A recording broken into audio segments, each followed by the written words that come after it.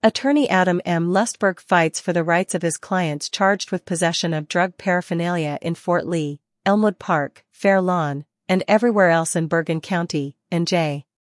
According to New Jersey law, it is illegal to possess a device, instrument, or drug paraphernalia used for unlawfully smoking, swallowing, or injecting a controlled dangerous substance. Under New Jersey law, the offense of possessing drug paraphernalia carries severe penalties that could lead to significant jail time. As a result, it is imperative that anyone charged with possession of drug paraphernalia in NJ retain the services of a skilled criminal defense attorney.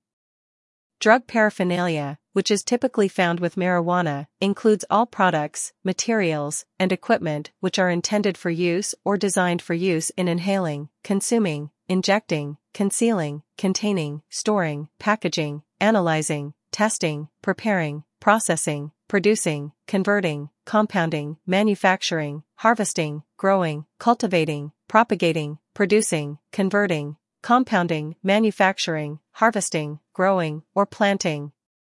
In essence, drug paraphernalia can be any object or device used to inhale, ingest, inject, smoke, inhale, or otherwise consume illegal drugs.